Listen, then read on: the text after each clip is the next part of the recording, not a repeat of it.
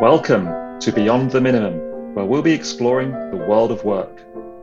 We'll be chatting about concepts, ideas, and phrases, explore practices, and delve into what good looks like. Work can be purposeful, value-led, and more meaningful to all who interact with the workplace. This podcast is brought to you by Tanya Hewitt, who lives in unceded Algonquin Anishinaabe territory, otherwise known as Ottawa, Ontario, Canada. Hey everyone, how are you doing today? How have you eaten recently? Do you have a fairly structured approach to being able to know that, today is Tuesday, so it's chicken day, and, we only have spaghetti on Thursdays, that kind of thing? Or are you more fluid in the way that you eat?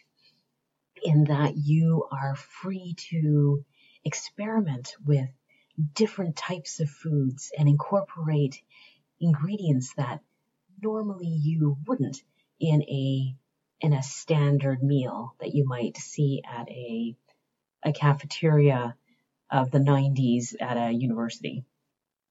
The ability to be able to expand your food choices can help expand your receptivity to other things like other ideas, and it can just start to get you more open to a different worldview.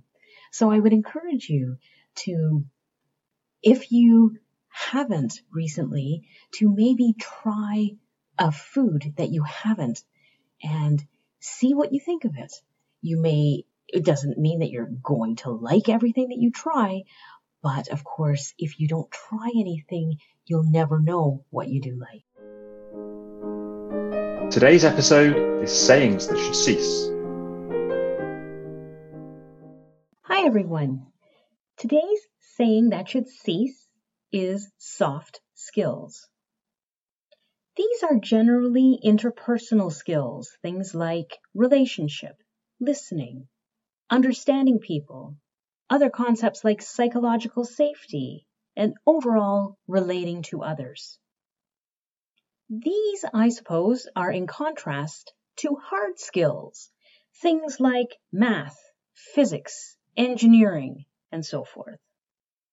In terms of those hard skills, I have some exposure to all three. I have a little bit of exposure to engineering.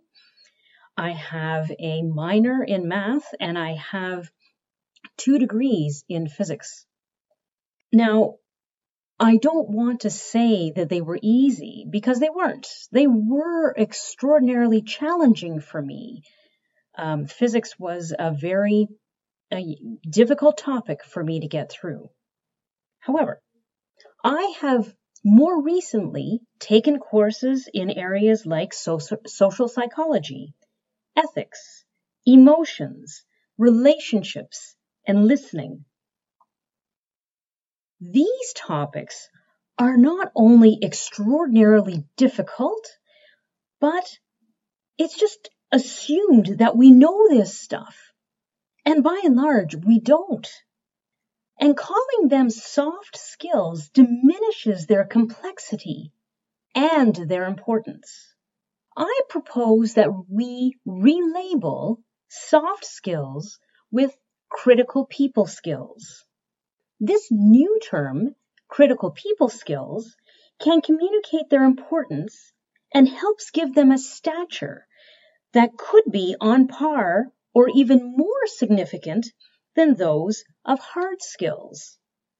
Most accident reports or accident inquests address technical shortcomings in one section and people problems in another, the so-called soft skills.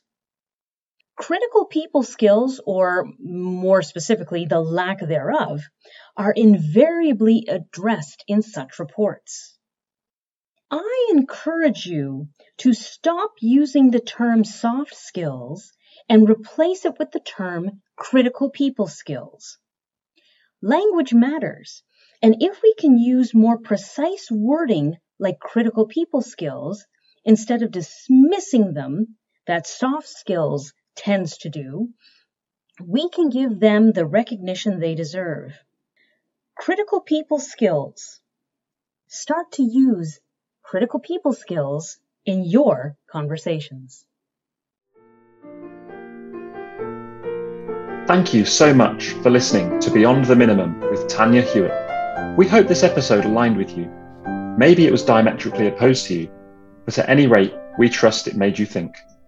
The more we can think about our workplaces and start talking about them, the more we can collectively make a real difference. If you're living in Canada, please find out the Indigenous territory in which you reside and begin using it to introduce yourself.